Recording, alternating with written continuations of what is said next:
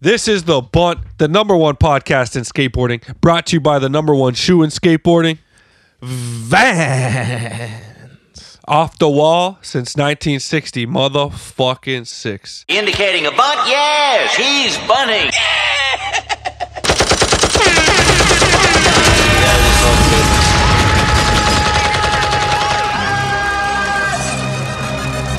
Drop that bitch.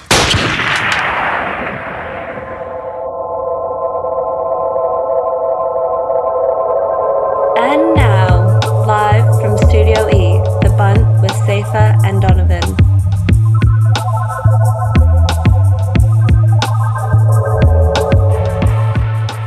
I'm D Jones. I got my main man, the Ghost, with me, and we got Antoine behind the scenes. It's a cool thing still. Ghost, we taking it back to a real OG this week, baby. Tell them what we're working with. Yeah, triple OG, West Coast to the East Coast. We're talking Jerry Fowler, one of the smoothest dudes to step feet on a board. Fun interview with him, picking his brain about the old days. Tune into that. Jerry doing it big. Yeah, you know what the fuck it is, man. Then we go into the post office. Fun emails, a great voice note this week. All around good time. Hit us in the inbox, you know what to do. Then we're wrapping it up with some sports talk. You know what I'm saying? Donald thinks he could get 14 yards in the NFL. Kooking it. So make sure to write in and let him know how wrong he is about that. But we'll probably get some delusional bunt holes being like, I could get 28 yards. Like, no, you couldn't. Yeah, great episode this week. You know what I'm saying? We cruising. It's like one of those inspirational quotes, Ghost. If you don't believe in yourself, who will?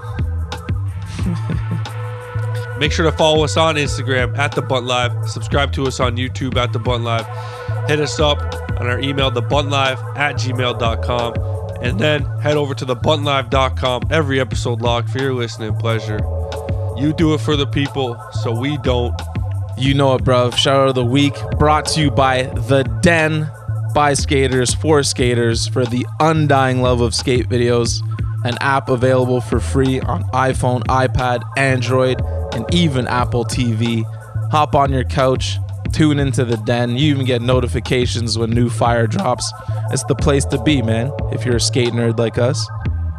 Oh man, I was annoyed. Last week when we recorded, this came out right after, and so this would have been last week's one, but better late than never. Our boy, hailing out of Montreal, Charles Deschamps, just went absolutely berserk once again. He only skates at the highest level. He put out a full part for Studio Skateboards called Eva. You can check it over on Free. It's just another masterpiece by Charles, man. Been our homie for a long time. He's around our age. I got nothing but love and respect for him, and he always just blows my mind, the level of skating he maintains, man. So go check that out.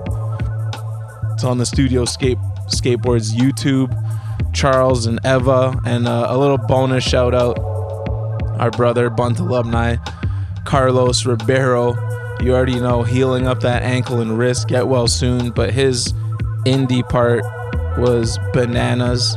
Switch crook through the double kink of pain, the one that Raleigh made famous with the lip slide fakie back in the Dizzy and Sorry. He's just one of those dudes pushing skateboarding, man. Switch crook, I never thought I'd see a switch crook through a rail like that. Down, little across, down, little kink on the way out. No problem for Carlos. Well, actually, it looked like he slammed a shit ton trying it because he's a beast. But go check that out too. Carlos for Indy. God damn. And like the Ghost said, we've got Jerry Fowler, a no-tick legend, in the building this week. There's only one thing left to do, and that's crack a couple cold ones. And what are we drinking? The coldest beer on earth. Beamer beer, baby. It's a lager. It's the only buzz, and it's the only beer that you need. Once you're done listening to this, if you're in the Toronto area, head over to Danny's Pizza on College. Get yourself a nice little thin crust pizza and ice cold Beamer beer, and you gonna be set, baby. Jerry Fowler, let's get into it.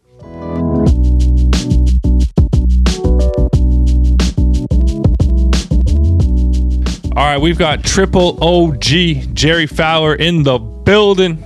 Been waiting for this one for a long time, man. What's going on? Nothing, man. How are you?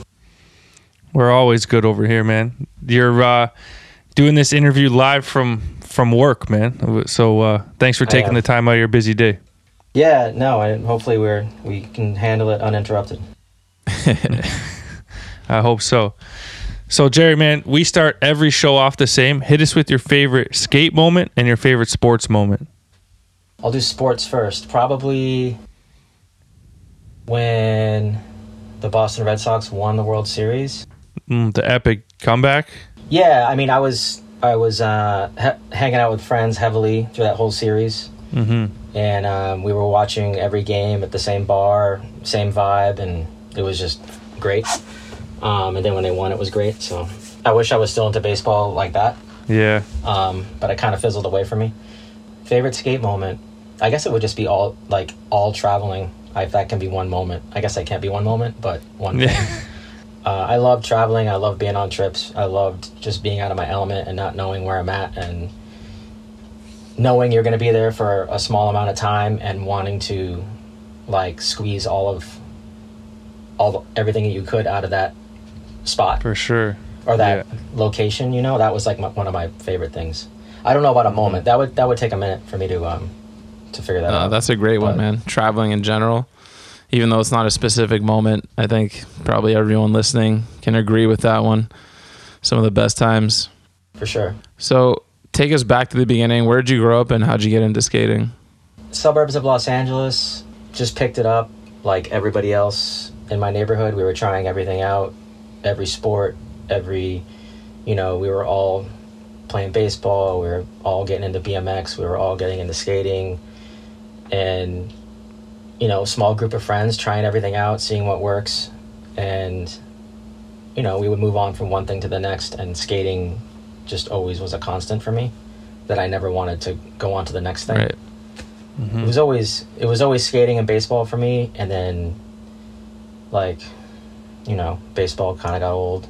I didn't like going to practice or, somebody telling me that I have to feel like doing that, I just, I wanted to be on my own schedule, I think is what it was. And so skating just took over and that was pretty much it. So what would you consider your first big break in the skate industry? Meeting Ed Templeton, probably. It was kind of like a combination of like meeting Ed and like hitting it off with him and then him introducing me to Chris Ortiz, a photographer. And that kind of all happened at the same time because of my new friendship with Ed. So I would say Ed. Just taking a liking to me. For whatever reason, we got along, like people do. And I just started skating with him and he kind of took me under his wing but let me be me at the same time. He wasn't like trying to mold who I was. He was just kind of very accepting of who I was. And it was at a time in my life where it was like I was very into that and like it was just a great friendship and he kind of opened a lot of doors for me with like photographers and sponsors and stuff like that. So the connections that he provided for me and the people that he introduced me to like lasted my whole career, So it was very impactful. Hell yeah. Legend. What's the deal with Ed trying to snap candid photos of people back in the day? You have any memories of him doing that type of stuff? Yeah, I mean, he wasn't like creepy about it. He was taking photos of everything. So it's like nothing was off limits. So it was like if it was happening, it was fair game. So I never really got involved with that stuff. Yeah. Ed's one guy that we've had no luck getting on the podcast, man. I remember a former guest, I forget who it was, gave me his email a few years back, and he responded, and he's like, "This is your chance to pitch why I should come on the podcast, so go for it." And I think I like wrote a message, and I just never heard back from him. Yeah. So obviously the pitch wasn't good enough. Yeah, he's busy, man. Yeah. Damn, we might have to try and double up that email, man. I forgot about that. Let me craft it this time. See what happens. Yeah, you take a shot at him, man. Can you tell us about going pro for Toy Machine And I mean, they've had a few different glory eras, I feel like, but in the early glory days, how cool was that for you? It was awesome. I mean, yeah, they've had a lot of seasons, you know, like different eras, and they're all good. Yeah, it was, you know, that we had TV, and then that was like Ed and Mike, and then we had television, and it was Ed and Mike and Jahmal with boards, and then it kind of, Ed and Mike had a falling out, so it was like we were kind of in limbo for a while. And then when Toy Machine started, I went with Ed because I was tighter with Ed. Jahmal went with Mike, and Ethan came shortly after. I think Ethan was a little bit behind me. He didn't know what he wanted to do because he was close with Mike. So I think Ed realized that he needed more than himself, you know? Yeah. So, yeah. and I think the company formed in, you know, a couple of months before the Europe circuit contests. So we needed to, you know, make the announcement, the company announcement, come out with an ad, and then have a few pros for the summer. So that's when, you know, he told, I don't even think we were asked. I think we were just told that we were going to have boards. And of course we were psyched, you know, For sure. Like I think I was 18 and Ethan was 3 years younger than I was. He was 15. Damn. So, That's crazy. yeah. And it was, but Ethan was skating like a man, you know, he always had power, and he did things very quickly, and he did them right, you know, and he did them at high speed. And if you missed it and you said, hey, can you do that again? He'd do it again, you know, the same way. He was just like, he was very consistent and very nice, you know. So for him at a young age, I don't think it was that weird. Yeah. He might have been 16, but I'm pretty sure I went pro when I was 18, and That's wild, man. there was 3 years between us. I know that. You guys shared a Toy Machine ad, right? Was that the Going Pro ad? I don't know if that was the Going Pro ad. I know it was the first ad, and they were horrible video grabs. Those things were horrible. It might have just been the introduction for the company. Oh, okay. I don't think it said anything about us having boards, but yeah, we shared the first ad. So, obviously, like a good run with Toy Machine, epic times probably. How did it end with Toy? We went on a tour, and I was just over it. I was, you know, I've touched on this in interviews before, and I try to keep it positive, but it was just there was a lot of interpersonal stuff going on, and I could have probably acted a little bit more responsible and mature, and, you know, there were other people I think that would agree. We were all young, and we were just, you know, I got along great with Jahmal and John McGrath, and this dude, Joe Nemeth, that was on tour with us. Panama Dan I got along really well with, but things just weren't clicking with me and Ed for a moment. And it was, sorry. You know, being on a tour, a long tour where you're not happy or you're butting heads with somebody it can be tough, you know? So For sure. I got pretty negative mid-tour. Jahmal was there as well with me, pretty negative. We were kind of looking for things to get better, and we didn't see them getting better, so I think we both left at the same time. But, you know, hindsight being 2020, I was young and I was dumb, and you know, probably could have handled it a little better and stayed on the team, and probably, you know, I've said this before, I would have stayed on that team forever if I could. You know, if I could go back and rewrite my history, I probably would, you know, make a different decision. Just because I think the way that I chose to handle it was immature. So, well, speaking of riding for them forever, it was pretty epic to see them do a re-release celebrating 30 years of Toy Machine. How cool was that for you? Yeah, it was rad. Like, Ed hit me up to do the reissue like a few months ago, and I was like, we talk like periodically on Instagram, but we don't. Months will go by when I don't talk to him, and when he hit me up to do that, I was like, you know, he asked me if I would be into it, and I was like, dude, I'm so into this, you know? Like, I think that's what I said. I was like, you know, like, I feel like it's kind of, for me personally, it was always how it ended. It kind of tainted it, you know? And I told him it's kind of a way for me to, I guess, have some closure with how it how it ended, but then also put like a positive shine on it now, you know, in a way. That's amazing. So, yeah, it was super cool. I'm super like hyped for him. That I mean, it's insane. Like 30 years. That's fucking crazy. Yeah, like but it makes sense. I mean, he's, you know, multi-talented like dude. Mm-hmm. He's kind of created Toy Machine as this like extension of who he is, and it's like he doesn't have to do much or anything on a skateboard.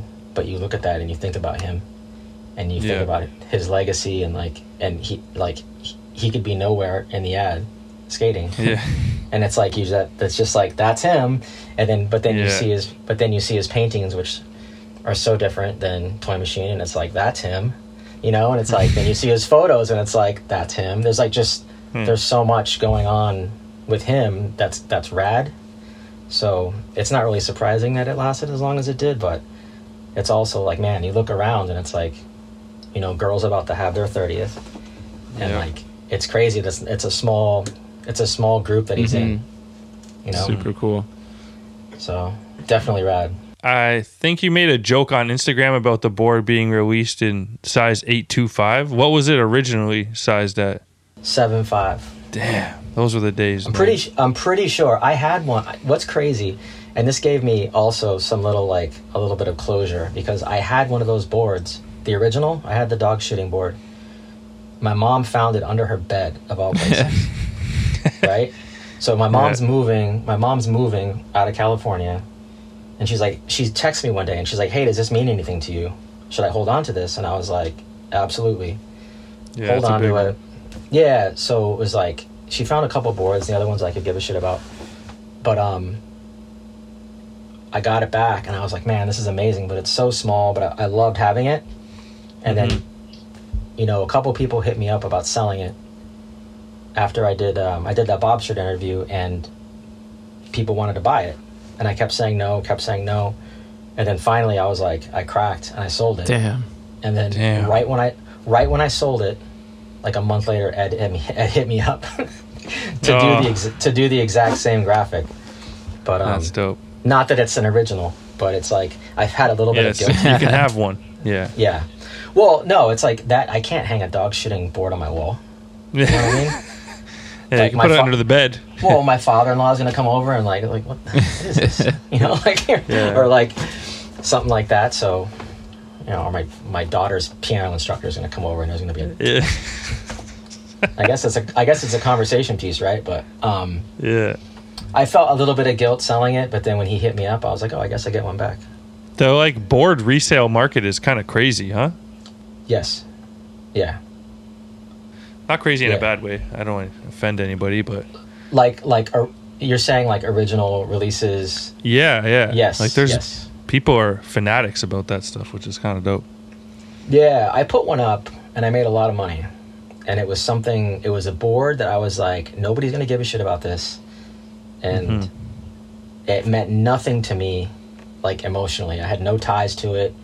It was a period in my life where I was like, yep, like whatever, you know? And I just, it is. But you are right. Some people, it really does something for them. But so where did the road take you after Toy Machine? What was next? One day I went down to Temiedo and I quit. There was a discussion about me maybe switching over to Foundation. I think I said, let me think about it or whatever. And I had always skated with Josh Beagle and Heath Kirchard a lot. And Frank Harada too. You know, I was always kind of like, you know, I was bouncing around in different circles. I skated with a lot of people because I was always with Chris Ortiz. So I met a lot of people, and me, Josh, and Heath always got along well. So they were like, yeah, you should do this. So I got on Foundation for about a month, and then I just couldn't shake whatever sour taste I had in my mouth over Toy, and I quit. I quit Foundation and kind of didn't do anything for a little bit, which was fine. And then I ended up calling Planet Earth one day, just like randomly, and asking to speak to Miracle Mangum. And he sent me a box with no real, you know, I didn't know where that was going to go. And then that led to me meeting Felix and getting on. I guess I was on Planet Earth for a minute, while they were like constructing rhythm. So I was maybe on, I was on payroll, but I didn't ride for Planet Earth, but it was like I was in the building and I was, there was a few people that were like that. It was like, all of the rhythm squad was riding and wearing Planet Earth stuff, and then they were just kind of getting ready to launch rhythm, and then kind of they were already at like the 11th hour, and then I just happened to come up and they kind of pulled me in. Nice. Yeah, and kind of it was cool. Yeah, it worked out. And again, it was a camp. I didn't know any of those guys, so it was cool. It was kind of like what I wanted too. I wanted a fresh start, which is what me and Jahmal wanted, when things went bad with Toy. So I felt like I got that, and it was good. That's what's up. These days, a trick that's become popular last few years, half cab nose grind revert. You dropped one about 17 years ago in your DNA part. These days, do you watch a lot of skateboarding and pick up on the tricks and trends that have been coming and going? Do you mean the one where it's like you break your back, like you go one way, then you go back the other? Exactly, yeah. Yeah. I mean, I try to watch videos. It's like full lengths? No. I just, no. I watched an Ocean Howl part yesterday that I really like. I was thinking about a trick he did, and I wanted to see if I remembered it correctly, and if it was still as good as I remember it being. So yeah, current stuff. Yeah, I'll mostly on Instagram, or if something really comes, like if somebody puts out a part that I really like, I'm definitely gonna watch it. But I'm not digesting everything that comes out because there's just so much. Yeah, it's too hard. But what about the young bucks coming up in the Boston scene? There's a hell of a crew they've got down there. Brianna Delaney, Dutchie, and then Dana and Zeb and all of them, and now the younger crew with like Brian and them. They're going absolutely crazy down there at Eggs, man. Yeah, Brian's nuts. Yeah, all those kids are really good. It's awesome. So where does your connection to Boston stem from? Like, what made you move up to Boston? So the first TV tour, me and Mike and Ed drove around the country for about a month and a half. And we picked up Jahmal in this town called Whitman, which is about 30 miles south of Boston. And, we met him, and it was cool. So we picked him up. We had a demo in Whitman, Mass. And that's where I met Jahmal. And then Mike and Ed invited him on the tour. He's like, I gotta go back to my mom's house in Boston and ask her if I can go on tour. So we did that. Went back and parked outside his house. He ran in his house, had a quick conversation about with his mom. You know what I mean? And I'm gonna drive around the country with these dudes because he was like maybe my age or a year older. I'm not sure. So that was my first time coming to Boston. Right? Was I associated Jahmal with Boston, and I love Jahmal. Right? So it was like, but then the next tour we went back to Boston, spent about maybe 3 or 4 days. And it was fucking great. And then I just kept coming back. Like I had my friendship with Jahmal. A2 back in town, 2012. I also had a friendship with Panama Dan, and it was just a fun spot, man. So I was probably visiting Boston maybe 5 summers in a row, and I would just come out there, and it was like the pace was just it was really my speed. It was like skate all day, barbecue, like it's just I didn't have the vibe that I had in Boston and California, so I just kept coming back. It was like really cool. That's so sick. Any classic Boston movies that were also a part of that? Were you a big fan of Mystic River and all that? Yeah, I like all those movies. They're all good. What's the bank robbery one that Bill Simmons always talks about? The Town? Yeah, The Town. I just watched that on a flight the other day. I was watching it next to my daughter. I was like, oh no, watching this. I just rewatched that one too. No, they put all these R-rated movies on flights. Yeah. It's like, what are you gonna do? But yo, what about sports though? Are you still like a fan of the LA sports, or have you cross country No, I saw you. Weren't you at the game on Sunday? Yeah, I was at the Patriots game. I was working though. Oh shit. Yeah, That's fucking wicked. Yeah, I get to do that every once in a while. It's pretty sweet.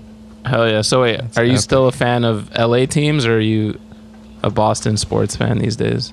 I'll always be a Dodger fan because that's the team that I went and saw when I was a kid. I would live really close to Dodger Stadium, and I would go to a game probably once a week. And when I grew up and I wasn't at a game, I was listening to a game, at my grandfather's house or something. I was just surrounded by the LA Dodgers, and then I kind of got into the Lakers for a bit, but then I kind of tuned out. And then when I moved out here, I actually started watching a lot of Celtics. Oh shit. Then I stopped, and then I went heavy Red Sox, and then baseball kind of fizzled away, and now I'll definitely watch Celtics now. Damn, that's crazy. You got to be. That's like arch nemesis. One of the rare double-sided fans. Well, whatever. I mean, if you're a Sox fan, you're supposed to hate Derek Jeter, right? Like back in the day, I couldn't hate somebody that was that good. I could hate what he stood for and like who he represented, but it was like some guys are just unhateable. I mean, there's skaters He's like too that. good. It's like fuck his sponsors or his clothes, or it's like, but it's like, dude, you can't deny like how good he is. It's like, yeah, I feel like there's that weird, there's that weird connection with sports too, where it's I'm supposed to, if you're a Yankees fan, you're supposed to hate the Mets. You know what I mean? It's like, yeah.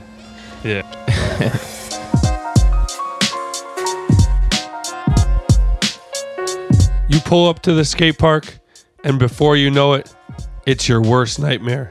That one homie who's kind of your homie, kind of not your homie, comes up to you and asks, hey, you mind filming this clip? It'll only take a few tries. A few tries turns into 10 tries. 10 tries turns into 20. 20 into 50.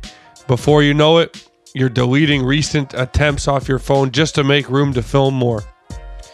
And then, out of nowhere, somebody comes over and says, hey, you want me to take over filming for a little bit?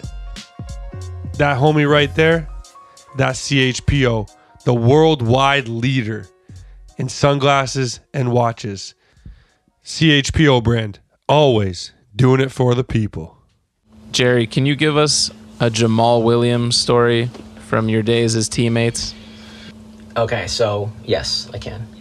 The story that immediately comes to mind is, I'm not going to tell you who the filmer is, but we were on tour, and Jahmal was like, he kept skating up this rail, backside, and it was skinny, it was steep, it was probably, I don't know, it was big, and the filmer was just standing there, and I go, hey, he's going to do this first try, and he's not going to do it again.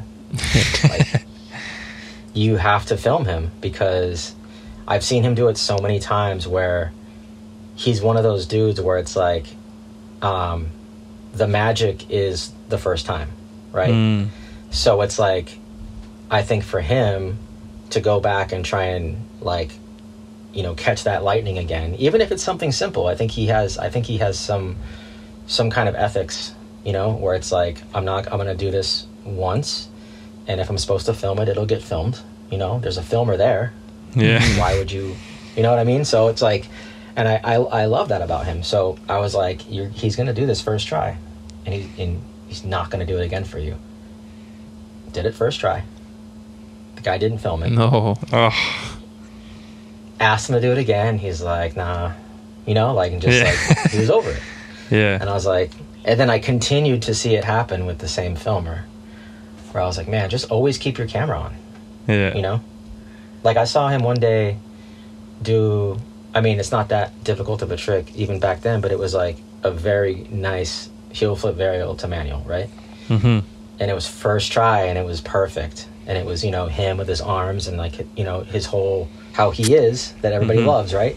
It was perfect. And, didn't get filmed, and then it was the same thing. It was like, he's just gonna do what he does, Yeah. And then if it gets documented, and it's not on purpose, I mean, maybe it is on purpose. Maybe he has a code, but it's like he's gonna do it regardless if you're gonna film it or not. That's awesome. That's why I always just told people, like, just always keep your camera on him. For sure. You know? I think Josh Stewart said something to that effect in an interview. I think it's like you always have to be pointing a camera at him. Yeah. Which is like insane, like, but if you want to capture the magic that he has, you have to. Yeah. It's just how he is. That's and he's dope. always been like that. I love that it like builds the urban legend of a skater, but then all these years later, I'm like, damn, I wish I could have seen those clips, you know? Yeah. I wish we had more to look back on. Yeah. He was he would do things very quickly. Everything wasn't first try, but it was like a lot of like the rail stuff was, because he was so good at backside, he would do everything first try. And yeah, it was just, he's great, you know? That's so dope.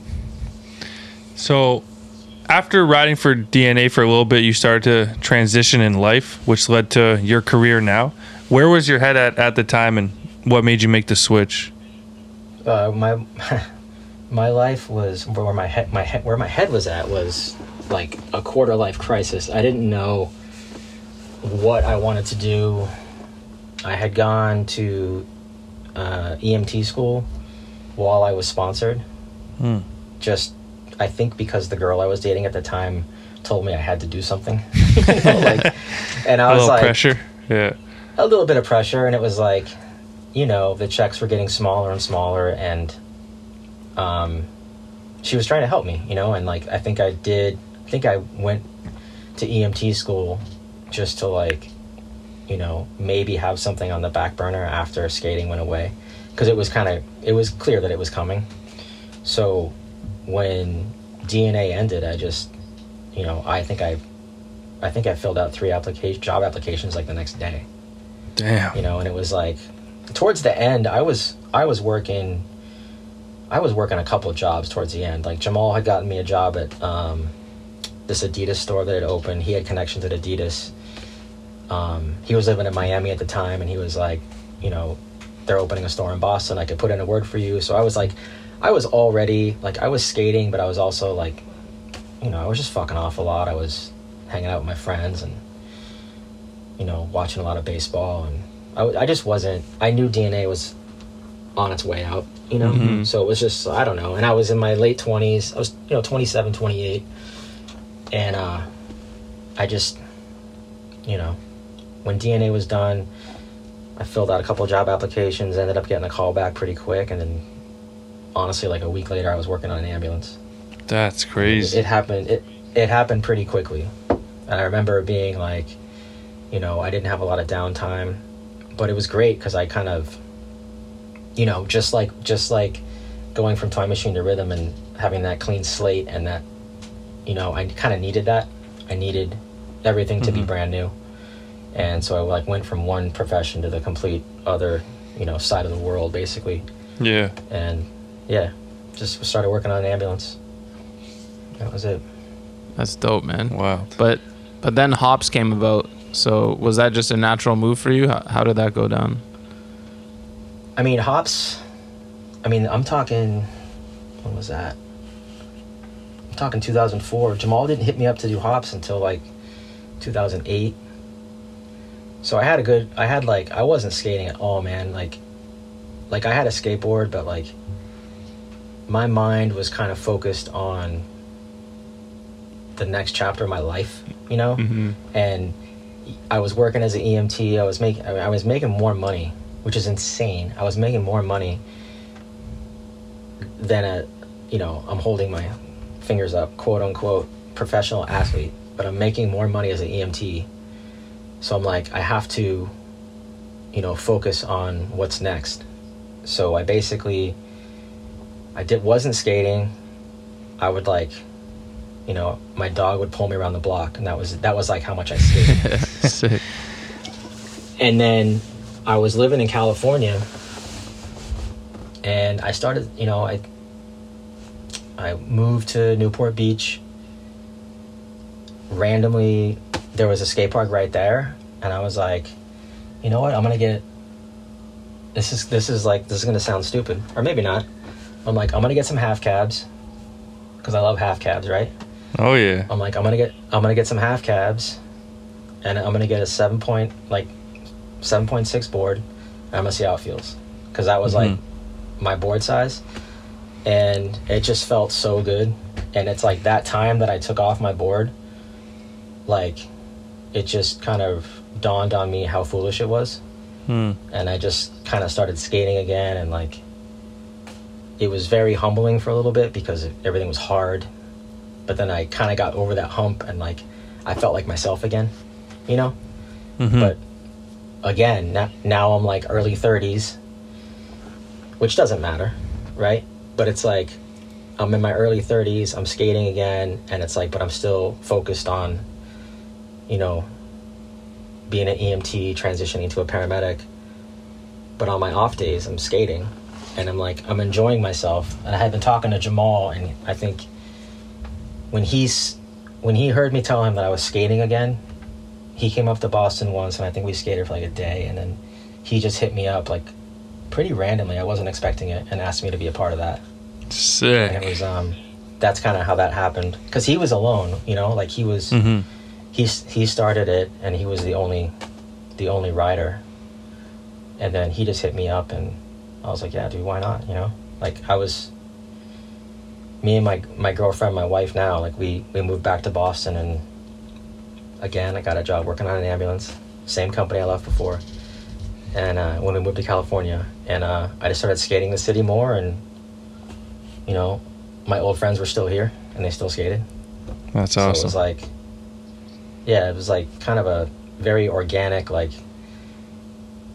you know, I wasn't trying to be who I was. I felt like I kind of started skating again for the right reasons, and then organically Jahmal started a company, and we just kind of came back together, you know? It was cool. For sure. Love that, man.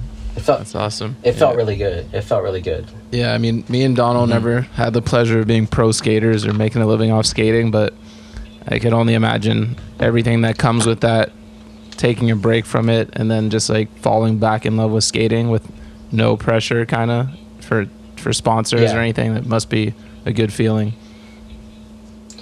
Yeah, and I loved like I love the way certain tricks feel, you know? And I love being able to do them and have them feel that way, and like being able to go out and like be like, oh, I want to do this trick, and I want to feel that feeling again, you know? And then you're able to recreate that feeling years later, and it's like, wow, this still feels good, you know? Like and then so it kind of gave me some juice, you know? And like I'm like, wow, I can still be that guy that works, you know, a full-time job, and like for sure skate. And I'm just older, and I didn't see anything wrong with it. And my wife was like, I noticed such a change in you when you skate. You know, she's like, it just affects you like so much. You're such a different person when you're doing that, and you have that outlet, and it's physical and it's creative and like all that stuff, you know? So so I just started, I just kept doing it, and that's the best, man. Cool. One of those tricks has to be your tray flip, man. One of the most iconic tray flips in the game. Too clean. Yeah, definitely. I mean, I was like, there was a bunch of things that I missed, but it's weird. I didn't know that I missed them, you know? Until I kind of put them away, and like, it was like a, don't talk about it, you know, like I wasn't really even talking about skating or even thinking about skating. But then one day I was just like, man, I think I'm going to give this a shot again, you know? I guess I was very closed to it for years on purpose. I did it to myself, I think. And then I was very open for whatever reason one day, and I was like, man, I think I can do this again. You know, like I want to do this again. I want to feel that feeling again. And so that's kind of what I did. That's awesome, man. Love that story. Can you tell us about the life-changing moment that was having your twins, man? Yeah, I mean, it was like, you know, everything changed.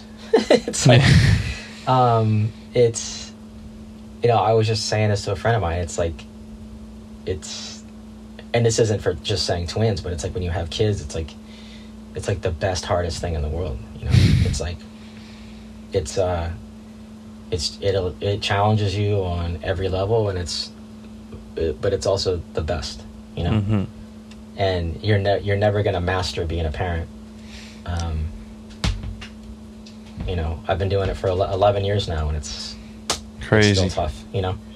But it's great. It's like it is truly the hardest, best thing in the world. Yeah. But yeah, I mean, life didn't end, but it just changed. You know, it was definitely a game changer. For sure. So, what's next for Jerry? What you got planned? Absolutely nothing. I got nothing planned. What? I heard you got a part coming, man. I don't. What? Who told you that, Armin? Yeah. I've been filming a bunch of stuff, but it's like I film by myself. I go skate by myself so early in the morning. And yeah, I've been filming a ton of stuff, and I've been showing Armin, and I've been super proud of the stuff I'm filming. Like, I'm like psyched. And or I was psyched. I was pretty motivated a few months ago. And I was learning new things, and it was really cool. I was surprising myself, you know? Yeah. I don't know what I'm going to do. I don't know what I'm going to do with it. You got to let them put it out, man. The people want to see it. Hell yeah. Hopefully Yeah, we get know. it one day. Armin said he'll put it out. Oh, yeah. I might just give it to him. But, yeah, that's probably what'll happen. It'll pop up on Orchard one day. Yes. Perfect. People need that. Yo, it's Rapid Fire with the Ghost, and this week, it's a pleasure to be brought to you by Spitfire Wheels. The one, the only, Nicole Haas has her first pro wheel dropping as we speak, a fully kitted Pro Formula 4 with 2 sizes and urethane colors. We got the black 56mm and natural 54s, both on round edge radial shape for unmatched versatility in the bowl or the streets. You know Nicole's got both. Just look for those purple flames in the case at your local shop. Spitfire Wheels, baby. You know the bunt burns nothing else. All right, Jerry, you know what time it is. A little rapid fire, bruv. Let's get these shots popping. All right. Favorite skater? It's got to be Mark Gonzalez. Favorite video? That's tough, but I always come back to virtual reality. I was at the premiere, and I still remember how I felt during the video and after the video, so it kind of has a lot of nostalgia for me. Classic ting. Favorite video part? Again, it comes back to feeling, right? Guy in the Lakai video, just because he was gone forever and he came back, and obviously nobody can fill his shoes, so seeing him come back after what he had been through and then be even better than he was before was super inspiring. Favorite style? Kenny Anderson. Which skater had the biggest influence on the way you skate? This is kind of a two-parter. I was still who I was. I was pro, but I spent a weekend with Ricky Oyola once, and that was really that really opened my mind to a different just type of skating. I got to see how he operated, and it was when they were filming Underachievers, and I was able to spend some time with him and see him do what he does and his work ethic, and it kind of, I don't want to say it rubbed off on me, but it kind of changed my outlook on my expectations of myself and like being more intentional with how I do things, because he seemed like such a different type of, like he was just such a different dude, like different type of professional, where he would do things so many fucking times, and he would watch every one of them, and if it felt good but it didn't look good, he would do it again. And it was like, it was really just, it was so raw. And you know, I don't think I skate like Ricky, but I think he changed like my skate ethics in a way. Nice. If that makes sense. Like I didn't change my trick selection or my style because of Ricky, but I think seeing him do what he does the way he does it, it meant something to me. So he had a big influence. Nice. Most talented skateboarder on planet Earth? You know, if you would have asked me that, I mean, all these people, I mean, I always want to say Tiago, but then I want to say Tyshawn, and I want to say that dude Antonio. Like, they're just amazing. Oh, yeah. Yeah, for sure. If I had to say one, I get Tiago. Favorite trick? No complies. Forever. Clean. 180 ones. I can't do them straight. Hardest trick for you? Frontside nollie heel flips. That's a no-brainer. Never been able to do them. Oh. Most illegal trick?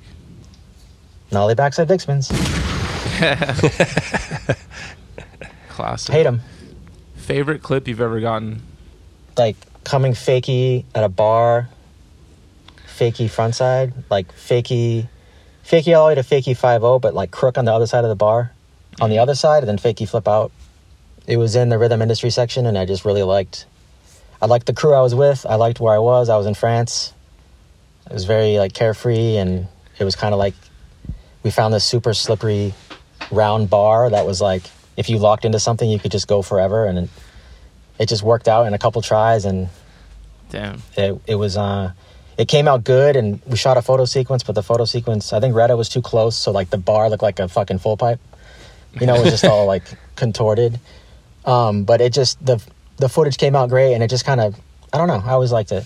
Hell yeah. It didn't take long, you know, and it just, the first time I ever did it, only time I ever did it. So, yeah, it was cool. Rare one for a round. I was proud of that one. Worst trend you've been a part of? Puffed out shoes, the bad ones, you know. I have small feet. I could do a 7.5 or an 8. So if I put... Damn. Yeah, and I'm short, right? So if I'm wearing jeans that are like baggy or pants that are baggy, and I got small ass feet and I got big ass shoes, I just look ridiculous. Gnarliest trick you've ever witnessed? Live would be Guy's switchback tail in Vancouver on the round rail. Sick. Damn. That wasn't a lot of tries for him, and I remember asking him if he'd done it before, and he said he hadn't. And he was so calm and nonchalant, and yeah, it was just insane. Like we were skating it. I think I was with Caesar Singh and Rick J, and we were shooting photos with Chris Ortiz, and then Chris Ortiz just happened to be there and get the shot, and it ended up being that shot. And so sick. Yeah, him and Tim Dowling just showed up and got it and left like it was nothing. But he just kind of changed the world real quick. Yeah. And left, you know? So it was... CIBC rail and van. Is that what it is? Yep. Yeah. Way back. What's the one trick that got away? Also an easy one, because it haunts me. 360 flip, like go up a bank, 360 flip the frontside crooked grind, and then I would fall in fakie. And I almost got it. I did some where I grinded really far, and I would come in and I would just wheel bite, or I would shoot out, and it was at that bank to ledge in downtown LA at the jail, at the prison, like right across the street. Rick Howard skates it in Modus. He has nollie flip front nose on it. That one. Mm-hmm. Classic spot. Yeah, super good spot, and I wanted to go back and get it, and I never could. I think I went back like 3 times, and I don't know, I needed the right shoes and the right setup and the right head, you know, and I just never got it. Would have been so sick, ahead of its time. That would have been epic. Yeah. What's the biggest bunt you've ever witnessed? That would be me. I'm gonna follow my sword on this one. Like, it was like this perfect handrail at this college in Riverside, and I, rallied a photographer and a filmer. I was gonna kickflip frontside tailside it, and I didn't even try it. I probably could have done it, but I just had a mental block, you know. But I just called it out, had everybody meet me there, and I fucking blew it. So, damn. What's the last new trick you learned? Well, I got into a debate. So you guys tell me, if you relearn something, does that count as learning something, or is that walking backwards? Yeah, I'll take that all day. I guess it depends on how long. Yeah. So I relearned 360 flip. I learned 360 flip, or relearned 360 flip manuals the other day, and that felt really good. But if it's like a new trick that I'd never done, frontside 5-0 to switch crook to pop over the other side, like on a double-sided curb. Oh, sick. That was good.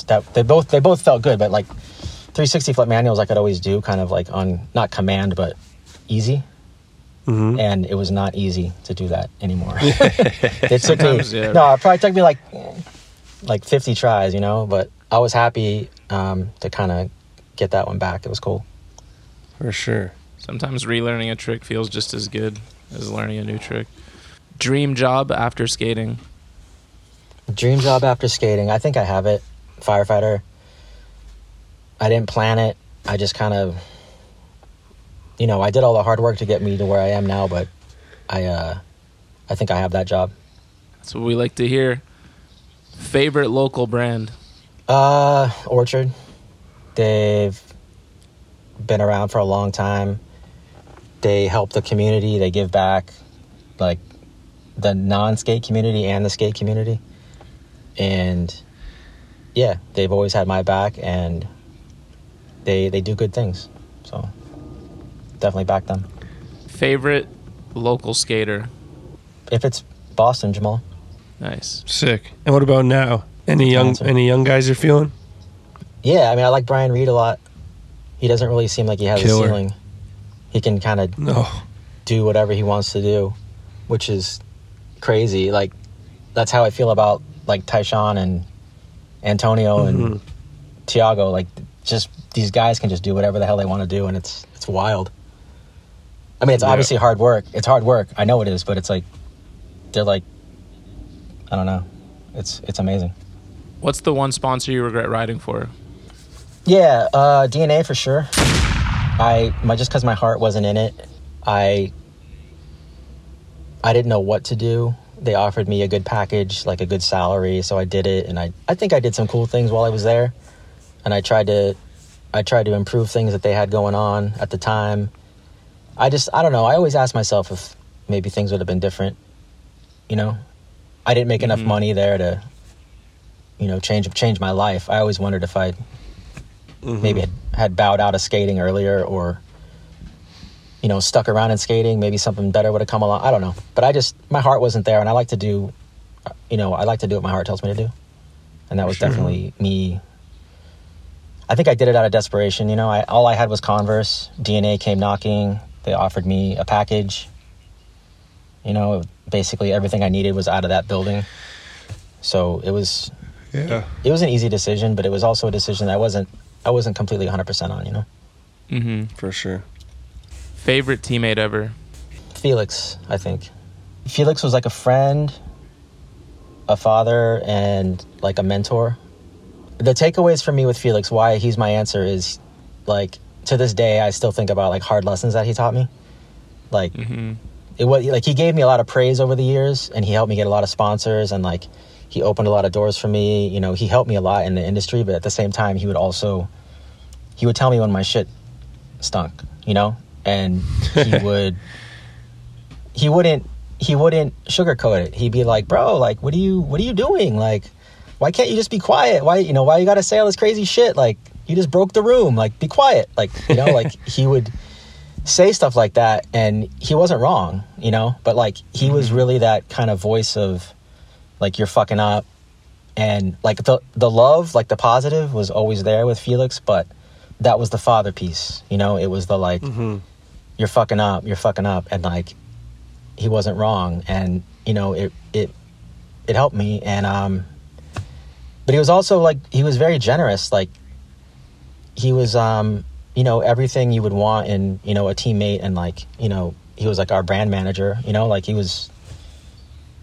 The dude fucking gave me his car keys and the keys of his house once for like a week, and I was like blown away, you know. Like I was like, I remember saying to him like, you really want to trust me this much? And he basically told me like, bro, you get everything until you fuck me, then you get nothing. You know, that's how he was. He's just, he was so like black and white and supportive, and but also, you know, he would hold me accountable, which is what I needed. So long answer to that question, but Felix, I think it's Felix for sure. Worst teammate ever? Okay, so he's Canadian. You guys might know him. He's like older generation though. He's like my age. Toronto, I think he's from Toronto. Mike Caracas. Not sound familiar? So, dude, we TV like sponsored this kid Mike Caracas from Toronto from a Sponsor Me tape, and we picked him up. What was the name of that big ass skate park back in the day? Rudy's. It was here? Yeah, I think it was in Toronto. Maybe I'm wrong. We picked him up at nobody fucking met this kid, and we picked him up in the middle of a tour, and it was basically like, nice to meet you, let's drive around the country together. And That's crazy. He was like a super rad skater, but it was like my first time being exposed to like somebody kooking it on tour, you know? And we basically just had to drive around the country with this kid that was like complaining the whole time. But he was like a super good. Jesus. He was like a super good skater, and I was like 17, and he was like 17. And I remember like at one point, he was like complaining so much, and it was like I think it was just his personality. It was like kind of cranky, but he was like complaining about something, and like he said at one point, I want to go home, and Mike Vallely was like, if you swim across that water, we were in this big ass mall with this like huge fountain. He's like, Mike was like, if you swim across that fountain, I'll buy you a train ticket. And the kid fucking, the kid jumped in this fucking fountain in this mall and swam all the way across it, fully clothed. And Mike got him a train ticket home. It was in like, I think it was in like St. Louis or something. But we were like, this. I remember afterwards, Mike was like, Mike said something to me like, he's like, I'm not trying to compliment myself. He goes, but this is quite an opportunity for you to like go on tour with like Ed and myself, you know? I was like, absolutely. And of course it is. I just don't think that kid got that piece. Yeah. And we basically picked him up, and like, you know, he went on half the tour, and like he just kind of blew it for himself.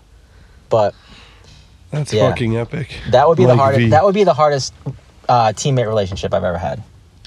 That's crazy. Sure. We hear a lot of like the good sides of like the sponsor me tape days and like not knowing anyone and get thrown in a van and all of a sudden you have this awesome career. But I guess that's the downside of not getting to know someone before and just going off the tape. Absolutely. I mean, there's kids like you can have a kook in the van. Dude, I think I met Bebo when he was like 14, right? Mm-hmm. Like that kid was like the easiest fucking kid to hang out with. That's sick. He was you know what I mean? He was like respectful. He would shake your hand. He would look you in the eye. He wouldn't say dumb shit. He was like one of the guys, like right off the bat, you know? But he was like this little kid. And then you meet other kids that have I mean, I'm not the best person like socially, but like they just have no fucking etiquette, you know? And all of a sudden you're in a van with these kids on tour, and it's like, it just doesn't work out. Worst style. I mean, you know what would bother me back in the day is when people would skate too slow. I remember, I mean, this is going to sound, I mean, saying anybody's name right now is horrible, right? It's like a dick thing. But I remember that kid Lee Peterson bothering me because he skated pretty damn slow. But I didn't dislike him.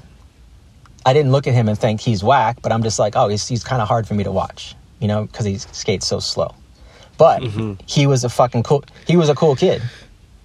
So I mean, I can't not feel that way though. You know what I mean? Like it was just like, people who skate slow are hard for me to watch. And he was one of those people.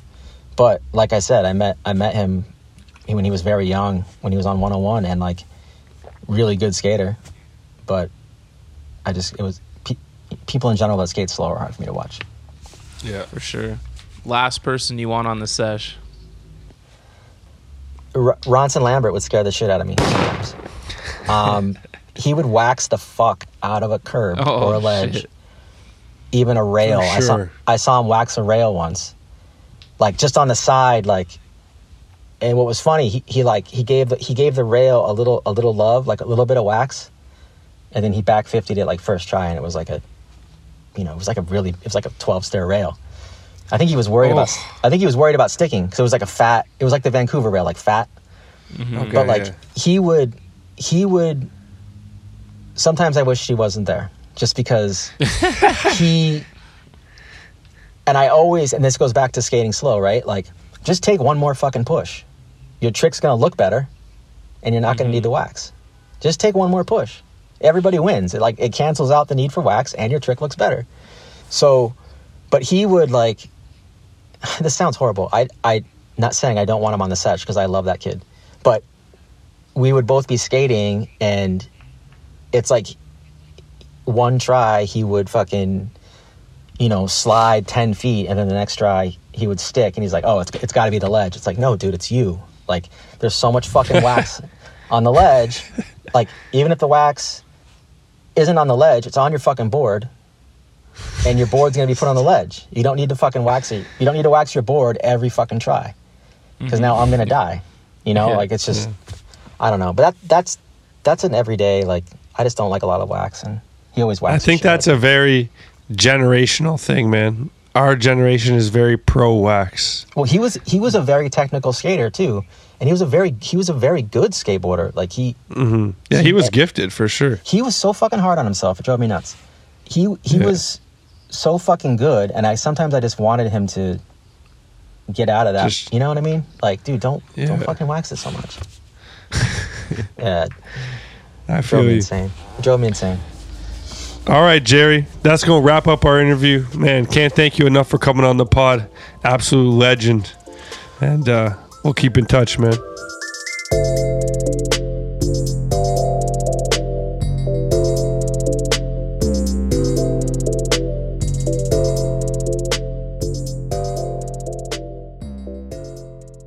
You've got mail. Welcome back to the post office. Ghost, who we got up first? Big week in the post office, sparking it off with Lil Beanbag.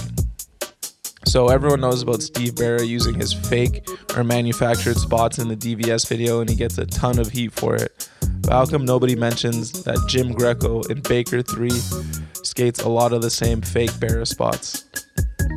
Fuck, man. I think this one is just a case of the low-hanging fruit, and people like to roast on Barra a little bit, man. Yeah, and I'm pretty sure Jim Greco gets roasted a fair amount, whether it's for the spots or just other Greco tings. So I don't think it's like... don't you think both those guys get clowned their fair share? Yeah, they've definitely become almost equals. Well, maybe not equals, but Greco gets his fair share as well, just like you said. What was that full-length movie he made? Like, that thing got absolutely roasted. Yeah, but I mean, for me, it's not close as far as like my fandom. Greco is, well, they're both legends, but love me some Jim Greco. Baker 2G, nollie backside flip, Wilshire 10. Yeah, it's insane. All time. Insane. All right, next up, we've got an email from Alex Reyes. Sup, you sick-ass buttonholes. I've been listening to every episode from the get. Don't know how or why I stepped into something so beautiful, but I'm so happy to have stumbled upon your nonsense. I really suck at skating. Tray flip down to 3 is my pride. That being said, I'm a baller and am kind of peeved at y'all's brags. I saw the highlights and don't know Bunt boys. I understand Dono, but Seifa, you are not good. Do you really claim basketball skill? Maybe because you're Canadian, it could possibly pass. That b-ball showdown was an unreal display of know-nothing nonsense. I ought to train you legends. Seifa, when you're back in LA, challenge me to a game of one-on-one. Winner gets dude dinner. Oh, this guy's trying to take you on a date. And maybe a job as an assistant audio engineer. And also gets me in on some skate sessions. I'll film pimps. Be good, boys, and keep on keeping on. Life's a garden. Dig it. LeBron sucks dick, by the way. Alex Reyes, 2004 AAU 3-point champion. That was a mouthful, man. Someone's fucking tooting their own horn over there. Bro, I was like not zoning out. I was like just trying to fiddle around on my computer looking for something. And then I wasn't fully listening. And then I just heard myself get called out in terms of basketball. And then I tuned back in. Yo, Alex Reyes, man. Who the fuck do you think you is, first of all? Second of all, bro, people just, they want to be in the 3-on-3 and they'll poke the bear, but it just ain't an open invite to random ass motherfuckers, you know what I'm saying? So even, he's like hating, but then he's like trying to suck up a little bit, saying LeBron sucks, blah, blah, blah. Like, if that's his scouting, I suck and LeBron sucks, then... Even though I'm not a LeBron fan, I'll take it, man. Who does this guy think he is? Let's just go through the ups and downs of this email. First, he loves us for doing the pod. Second, he's putting himself down for his skating. And then he's hating at us for bragging. And then he's coming at you for not being good. And then he's saying maybe it's because we're Canadian. And then he's challenging you to a game. And then he wants to go out for dinner with you. And then he wants to work at the Bunt. And then he wants to come skate with the Bunt. And then LeBron sucks. Alex, man, you got a lot of shit to sort out. I don't think a game with Safe is going to help you. That could maybe put you in an even worse position. But we are looking for an intern over here at the Bunt. Someone with some serious social media prowess, accepting all emails and resumes right now. thebuntlive@gmail.com. Looking for an intern. Let's make it happen. Alex Reyes, maybe it could be you. Oh my God. Yeah, I think this is a classic case of when you're in like grade 3 and you have a crush on a girl. Oh! So you make fun of them because you don't know how else to get their attention. Just coming at our ball skills. But this is classic. Like, me and you obviously love skating. Been skaters for most of our lives now. And this dude peaked at 3 flip down to 3 stair, man. So maybe basketball was his main thing. Skating was our main thing. We're skateboarders that play basketball. If you're a basketball that skates a little bit, then it makes sense that you're some champion. Although I'd love to see his highlights, actually, because anyone can hide behind an email. Alex Reyes, let's see some highlights, bro. Yeah. You get me. And remember how old we are, man. When I was young and spry, I was flying around the court, dunking on, man. Now I'm fucking old and slow, but still get her done. Late in his career, Paul Pierce styles, man. Dude, one more point to make. Alex is pointing out an award he won in 2004, 19 years ago. we won a 3-on-3 tournament 2 summers in a row. Current date, so you might be living in the past a little bit, Alex. But thanks for the email. Despite the hate, we can sense that you're actually a fan, so we fuck with you. Fun holes, baby. All right, next up, we got an email from Richard Friend. What's good, Bunt Gang? Stoked you guys are back. Listen to Ep 1 with the discussion around the Bunt Jam 3-peat. How shook or stoked would you be if your boy Justin Henry showed up with his New Balance teammates Kawhi Leonard and 6'2", the boss, Reynolds? Would you just give Kawhi the W as a thank you for the Raptors championship? All jokes. Love y'all, and I'm so happy to see all of your success and awesome things you're doing. Well deserved. From Mr. Friend. That's a fun little email, Richard. Thanks for writing in. I guess it's a hypothetical that's never going to happen, but if Kawhi pulled up to the Bunt Jam and Reynolds, I don't know who I'd be more excited for, man. Probably Reynolds, but it would be sick. Well, fans are kind of divided in Toronto about Kawhi. Me and Donald fall in the camp of thanks for stopping by. We'll never forget you. You're a legend for life. But there's people that are mad he left. But those people I think are silly because there was no championship in sight for the Raptors until he came. But Reynolds, pull up next summer. We need you. Justin Henry, pull up, bruv. I know you want your revenge. Your Vans teammates were pure trash 2 years ago. Pull up with a real squad. We'll make it happen. That would be something else. We need Justin Henry back in the tournament, man. And them had Johnny Purcell on his team. Like, are you fucking kidding me? It was something else. All right, next up, we've got an email from Gus McLeod. Yo, Bunt, since my girlfriend left me, I listen to the podcast when I go to sleep and sometimes have dreams we are homies and kicking it. Stay dope, Gus. Holy shit. Gus, sorry about your girlfriend, but you can always count on us, bro. Yeah, we got you, brother. That's a bummer.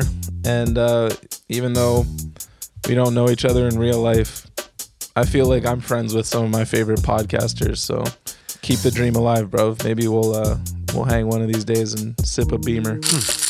All right, next up, we got an email from Corey Hirsch. Oh, sorry, a voice note. Let's take a listen. Hey, Seva and Dono and Antoine behind the scenes. Question. So, since you guys are of fame, so to speak, you're a famous person, people in my mind. If a fan, let's say, how do I describe this? Like, maybe talks too much or feels like they're bothering you. Is there any coming back from that? Or are they just cooped forever? Not that I've done that to y'all, but I know in my lifetime, I've ran into someone who I see as famous, and normally I don't approach them because I don't want to have like a bad interaction with them, because you really like that person or a huge fan of them. But I've been out sometimes to be drinking and smoking and come across someone, and I feel like sometimes I might talk too much or bother them, and don't want to be that guy to them. But I don't know. What do you say? Y'all are some famous people now. And number two, have you ever had that happen where you felt like you blew it trying to be a fan to somebody, and it's just like, damn, I really wish I just didn't even say anything to them. Anyways, much love. Love the pod. Thank you guys for everything you do. Peace. Great question, Corey. I feel like both of us have been on both sides of this, to be honest with you.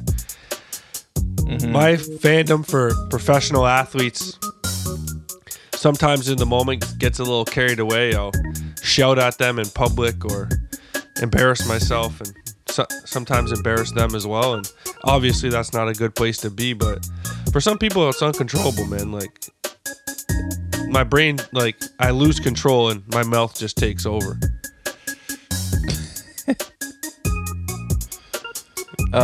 Yeah, it's funny. Me and Donna were actually talking about this the other day. He got an opportunity to go to a party with like the Maple Leafs, and said that, yeah, he doesn't think he's gonna go. And I was like, yeah, I feel you. Like, at our age, we're probably older than most of the guys on these pro teams we're fans of, and no one's looking to make a friend. You know what I mean? Like, there's no pro athlete that's gonna meet a 35, 36-year-old guy and in those 2 minutes that they might talk, be like, you know what, let me grab your number, like, let's hang out. I feel like we're past that age of like just wanting to meet people. It's like, I'm perfectly comfortable just sitting on my couch being a fan. I don't need to meet so-and-so. But that said, like, if I bumped into like Jalen Rose or David Jacoby, who I've listened to countless hours of their podcasts over the last like 10 years, I would love to just give a quick 1-2, like, yo, what's up? Thanks for fucking the countless hours of entertainment when I'm bored at work type shit. But yeah, there's definitely a line, and I'm happy to say it's never been crossed with me. Any bunt holes or bunt gang I've ever met, it always puts a smile on my face, and I really, really appreciate it. Like, that it's not like we're like, you said, what did you say, we're famous? Like, we're not famous. We're not famous at all. So when we do happen to meet people that listen to the pod, it's always like super humbling and a great interaction. There's only one time where it went too far. I forget the homie's name, and it is only because he was so drunk at City Pool. Oh my god! I'll leave his name out of it anyways. Revigs, your boy. I forget his name, but he's a super nice guy. But he was just drunk and like came up to me every like 4 minutes, and then like started talking to me about the pod again. And then he'd be like, "Oh, sorry, I'm drunk. I'm done." And then he'd disappear and then come back again. I'm like, God damn, bro, you're actually kind of blowing it. But that was a one-time thing, and I've seen him since, and he's super chill. It was just, yeah, he's fucking epic. A drunken slip up. Yeah, I guess that is the one instance. Like, I think if I would meet someone like that now, I would be more thankful, like the way you would be for Jalen Rose and David Jacoby, as opposed to like full fandom, desperate for friendship. I just can't do it. I just can't go to that party, man. I just can't. Yeah, like, what are you gonna say to like a 25-year-old? I'll just stand there NHL with my one player? homie, and everyone else is there with their girlfriends and all their friends, and I'm excited, and I'm like thankful for the opportunity. But in that circumstance, like me entering a private party, it's just not going to work for me, you know? We're just not on like equal like playing ground or playing field. Yeah, it's got to be like a friend of a friend situation. It can't be like you just showing up. No, it would know, be yeah, a that's friend just, of a like, friend the most situation. But awkward. then I feel like I would be putting too I much pressure know. on my friend to hang out with me when he could just be like, Yeah. have a chill time because he's boys with everyone. I would just, Sorry, I meant more like a friend of like a very close friend in like a less intimidating setting, like one player or two players where it's not like you're just, I don't know. I don't think I could do that either. Like if someone was like, you can go hang out with the Raptors and I barely knew the connect, I'd be like, no thanks, but thank you. Agreed. Kook myself. Great question though, Corey. I like that, man. Had us thinking. Yeah. Wait, did we ever blow it? You said you yelled. I mean, Do you I've have an told this example? before. Like I Yelling was at- traveling from, where was it? I was traveling from Paris to Milan, and I saw Brandon Marshall in the airport years ago, former wide receiver in the NFL, and I just screamed at the top of my lungs. And my girl was like, "What are you doing?" And I was like, "Oh, actually, I have no idea." And I remember he looked at me and he's like, "Dude, you gotta chill. Like, you gotta chill." And I was like, I don't know. I think I'd been in Europe for like 2 weeks at that time. Had another week and a half, like just pure Euro vacation. Probably coming down from the bender of sin, and just not like polite or airport etiquette at all. I was just on a rampage. Yeah. Probably sweating in the airport, hyped to go to Italy. Just saw him like checking his bags and started screaming his name. Full of regret. Although I saw Spike Jones, or no, I saw Spike Lee in the airport one time, and he cool guyed me so hard. So, it goes both ways, you know. Yeah. Anyways, you have one? I'm trying to think, man. Honestly, I think we might have said this before too. Like just having met so many of our favorite skaters from growing up through the pod, it's like you kind of, I don't want to say you get desensitized. It's still super cool, but it just makes you like chill more. You can't be like, oh my god, like thanks for answering our Zoom call. Yeah. You know, you can slip in your little fanness like through the interview by just appreciating like what they've done. But I feel like that's just made it more chill for all types of people. And then when my sister brought me to her red carpet thing a couple years ago, there's all types of actors around. I'm like, I can't embarrass my sister and kook myself. Just gotta chill, man. Next up, we've got an email from Nick Anscombe. Would you rather see an easy trick on a hard obstacle or a hard trick on an easy obstacle? I prefer seeing a well-executed, relatively easy trick on a hard-to-skate obstacle, i.e. Tom Knox's recent cover, than some insane ledge combo on the perfect ledges at Makba. I see what you're saying here. I might agree, man.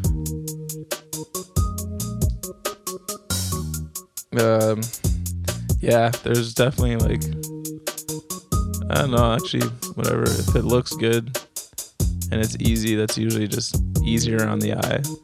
There's nothing worse than like overly tech that looks like shit. Alright, well, he's saying more about the obstacle, so makes it kind of weirder. But yeah, for the most part, Mandem picks the ollie of pain. It was sick. Like, he's like humping the wall. I got through there. Tom Knox, come on the pod and give us the behind the scenes, man. All right, last up for this week, we got an email from Philip Richer. Yo, Bunt Crew, who would you say is the Tony Soprano of skateboarding? Is it Andrew Reynolds because he's the boss and had to make hard decisions like when he cut 4 pros from the roster? Or is it Mike Carroll keeping the books of girls' skateboards closed majority of the time?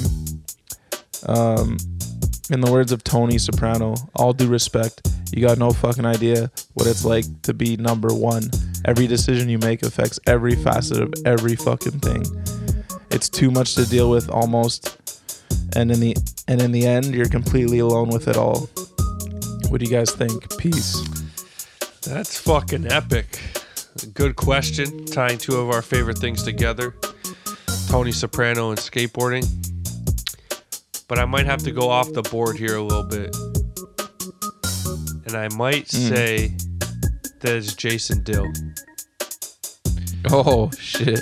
Kind of like lays low behind the scenes, doesn't too much dirty work. He's out the streets, not really skating anymore, but you know he's making things happen behind the scenes, and he's calling a lot of big shots. So I think I'll go with Dill. You're saying present day Dill. I was like laying low and behind the scenes. No, like, present day. Full back. No. He used to be like going buck on camera all the time. That was when he was a wise guy. Now he's the boss. I like that. Fuck, it's hard to not go with the boss. Reynolds. I'm trying to think of another one though. Because you've got Dill in my head now. I'm thinking Ave too. I feel like he's the boss man of Pain, even more low key than Dill. And I've just feel like we've heard stories of him like calling major shots behind the scenes of like, of course, they'll get a rider on FA or hockey, and then he'll like force shoe brands to like give them the check. You know what I'm saying? Just making boss moves. Yeah, Ave and Andrew Reynolds. I like Andrew Reynolds though. Yeah, it's the best because his name's the boss, and he's been doing it forever. And he's also the boss on the board still, so you can't go wrong with Reynolds. Yeah, Tony was still whacking dudes up until the end, man. Yeah, he was a little Reynolds loose with still it. getting hammers. That's true. In the field, man. All right, y'all. That's going to wrap up the post office for this week. Get your emails and voice notes into thebuntlive@gmail.com.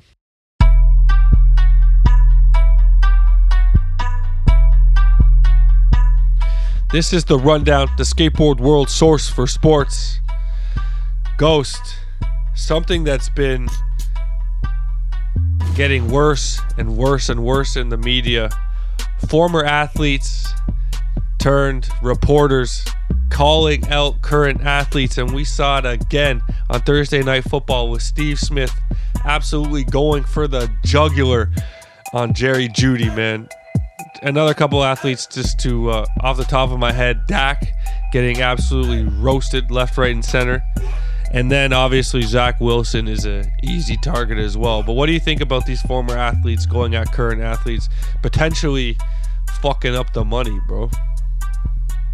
I mean, yeah, if you're fucking up the money, I don't support it, but I feel like he was doing his job for the most part, but then it got personal, and then I think he went too far on television. I think he just got, like, Jerry Jeudy had just roasted him when he went up to apologize him.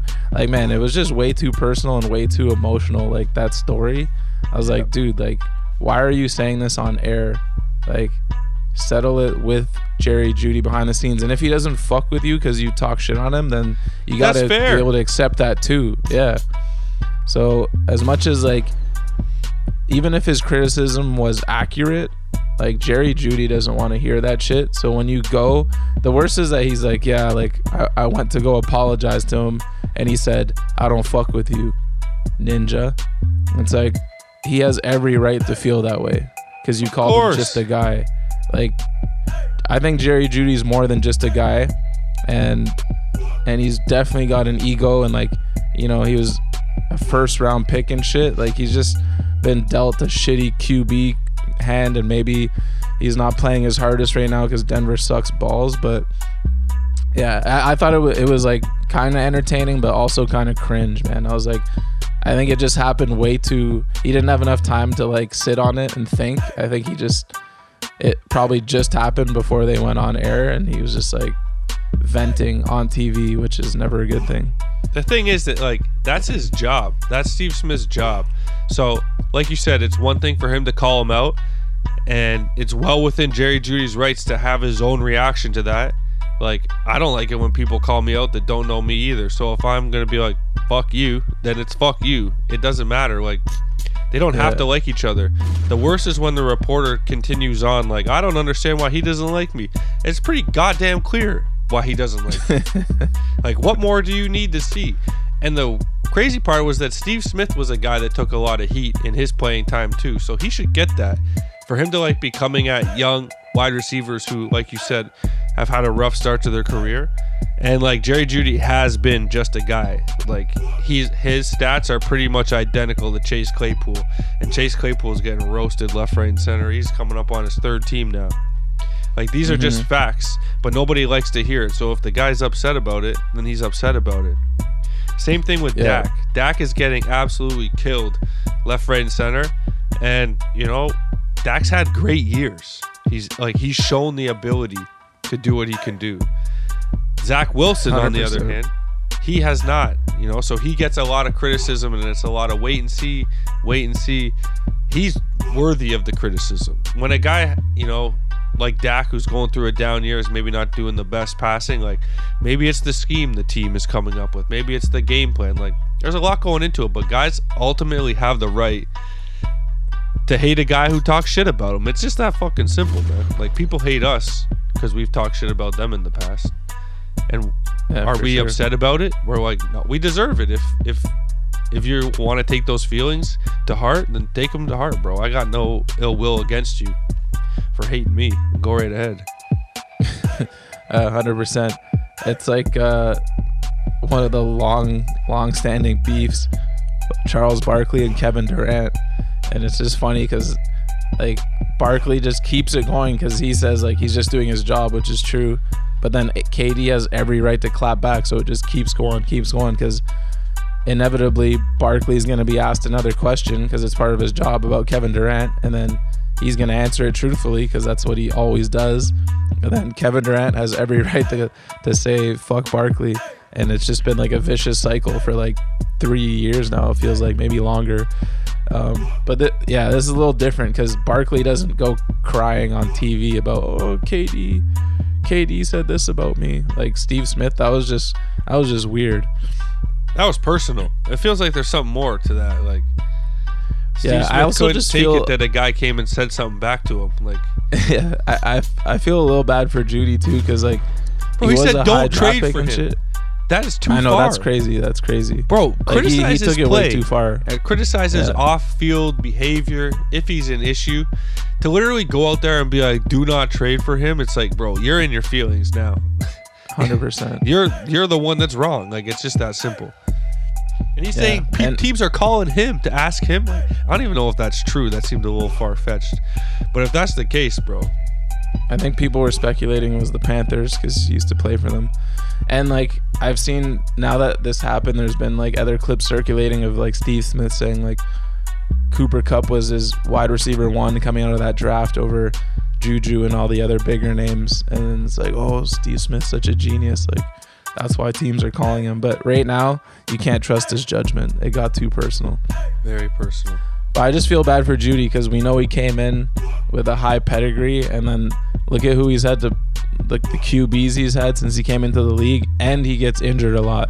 But like we all remember last year, he was fucking tearing it up to close out the year last year. So I think like healthy and on a good team and motivated, he's more than just a guy. But he needs to prove it again.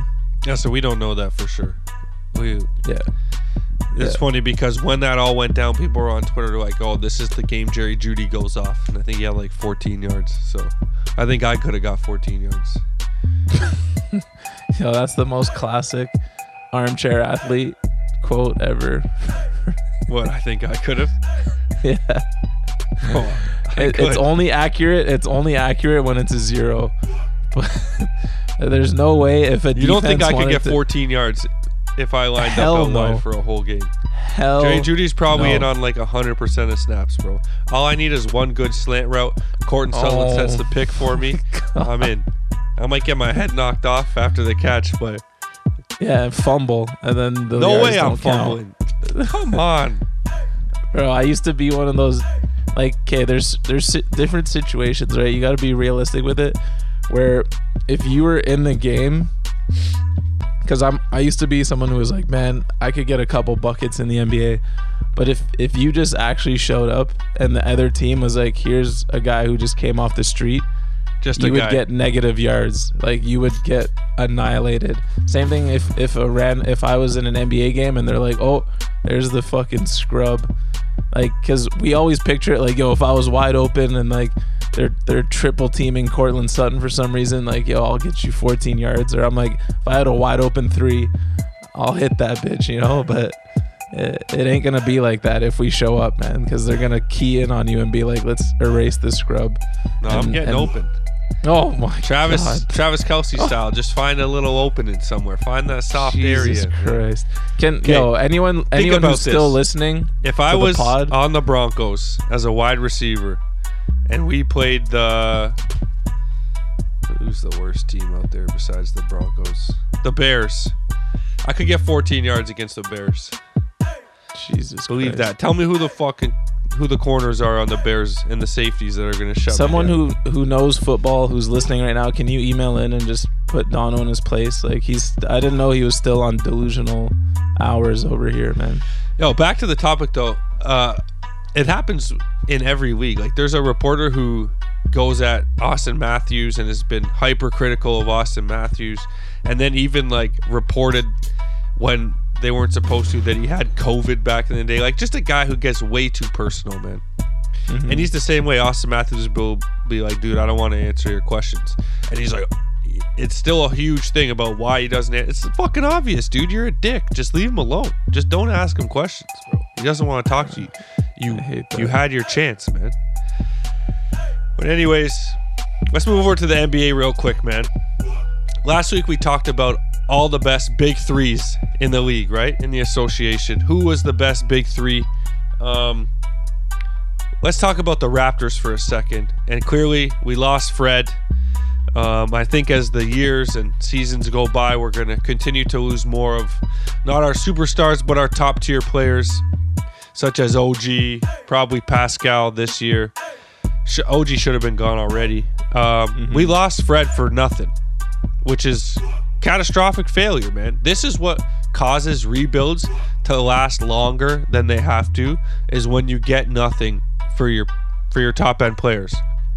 So why didn't we just trade Fred at the deadline if we were going to lose him? And who's next to go, man? Like, why didn't we trade OG when everybody in the league seemingly wanted OG at the deadline too? Like, what is the deal with Masai's unwillingness to give up on the current roster and trade away these big pieces and start fresh? I don't know, man. It's because we won the championship. It feels starting to feel like a long time ago, like 4 years ago now. There's the In Masai We Trust has just been a thing in Toronto for a minute, and I've always stood by that. But yeah, the more time that goes by, and we've just been getting progressively worse each season since winning it, and there's no like clear path towards greatness. So I have no idea, man. I heard crazy. I heard that like OG was like people were offering like 3 firsts. I don't know if that's been confirmed. How do you not we're not winning with this team, bro.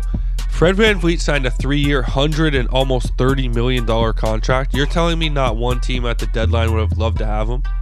Imagine you put Fred VanVleet on the Miami Heat, for instance. Would have been a way better finals. I'm sure there are all sorts of teams who would love to have Fred. I heard the Clippers were looking into him. Like, bro, and now we have Siakam on a 4-year, $137 million contract. We don't need Pascal Siakam right now. We don't need any of them, to be honest. We're going to struggle to get to the play-in, obviously. Like, who's our point guard is Dennis Schroeder. God love him. Played great in the World Cup or whatever the hell that was. But we're not a winning team, man. Just trade these fucking guys. Like, it's so ridiculous. Like, look at the young stockpile of talent that they have coming up in OKC, and it's because they traded anybody and their mothers. Like, that's what we need to do. And Masai's fumbling the bag. That's been the quickest rebuild too. Like, I've got them as a playoff team this year, and they made the playoffs that Chris Paul year. So that was 2020. And now we're going into the 23-24 season, and they're already like a beast team again. Oh. And that was from like assaulting the Clippers in that Paul George trade for the most part, getting Shea and a bunch of picks. Yeah. But the thing is, like, I think it's time, man. And we're always gonna love these Raptors. No one's gonna be like butthurt that we lose like Pascal or any of these guys. Like, we're so thankful, and they'll always be loved. But it's time It's time to blow it up. They're I'm sorry. immortalized in Toronto sports history, the two of them. Yeah. Or, sorry, all of them. Like, we will never forget any of them. Forever grateful. But if we want to have some sort of competitive future and also not hold them down. Like, remember there was rumors of when we were going after KD, but he wouldn't part with Scotty Barnes?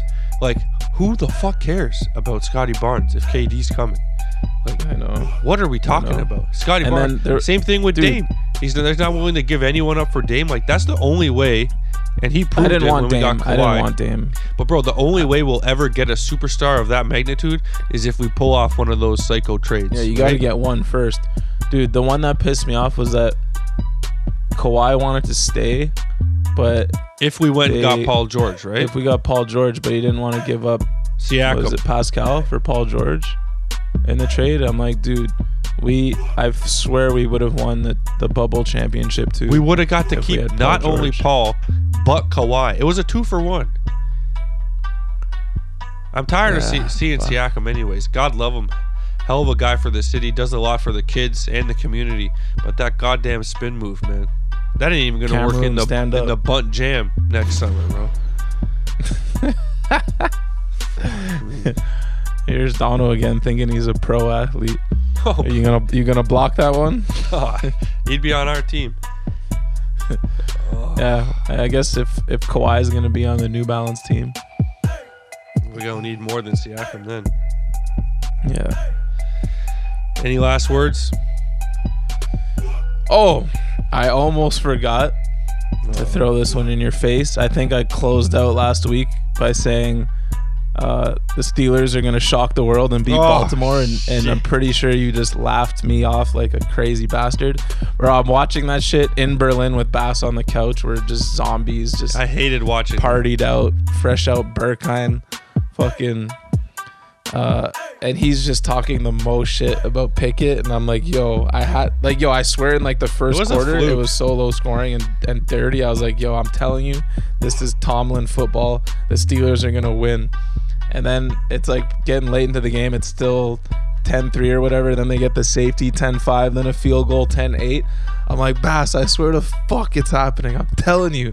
All game I'm yelling at him. And then they throw what happened? Was there an end zone pick or something? Or some change of possession super late, right? Like they fumbled the ball. I can't remember what it was now, but basically the Ravens got the ball back like pretty late in the fourth, and then they put up on the TV 89% win probability for the Ravens, and I was like, fuck. And Bass was laughing at me. That's worse than the percentage they give you in the stat tracker, man. Like the most confusing shit in the world, man. I mean, when the Ravens had the ball, it really felt like it. And then he threw a pick in the end zone, right? Steelers get the ball back, and even then I was still like, oh shit, I don't know if Pickett's been looking dusty all game. Like, can he go the length of the field? And then 4th and 1 or 4th and 2, whatever it was, I thought they were gonna just try and go up the gut with Najee's trash ass, and my man sent a floater perfectly into Pickens' hands, and that's ball game, man. That was so fucking sick. It was epic, and I'm worried that they might have some sort of momentum. Yeah, that's the word I was looking for. That's the last thing. Here we come, and we're first place in the division, and I put $20 on them to win the division, but I'm definitely not feeling great about that. Huh? Oh, just on FanDuel. Yeah. You fucking freak gambler now. Did you see the look on Matt Canada's face in the box when Kenny Pickett audibled out of his probably Najee run up the gut to a game-winning touchdown? Everybody else was cheering, and his face was pissed. I sent that to you. I was pissed. I'm like, if that's actually, because sometimes people just make shit up, like the captions, like you don't know what actually. Maybe Matt Canada did call that. Like I don't know, but it definitely looked like the face of a man who just got, like, he's exposed. Like he won the assignment, but it wasn't his doing. So like he won the or whatever. I don't know what I'm trying to say, but you know what I'm trying to say. Yeah. Just like, please fire him. Do you see at the Penguins game, the hockey fans were cheering "Fire Canada" too? Yeah. Oh my God. Epic. But Tomlin just seems like the kind of dude who's so stubborn. He just like won't do it. He sticks by just his guys. But yeah, next year, man. And then what? I'll be in the same situation. Like if there's a new coordinator, do I keep Kenny Pickett again? Is this the year? Like fuck, man. You're Fire stuck him with right Kenny now. Pickett. You're God stuck with damn him. it. All right, y'all. That's going to wrap up this week's episode of The Bunt. Catch y'all next week. Peace.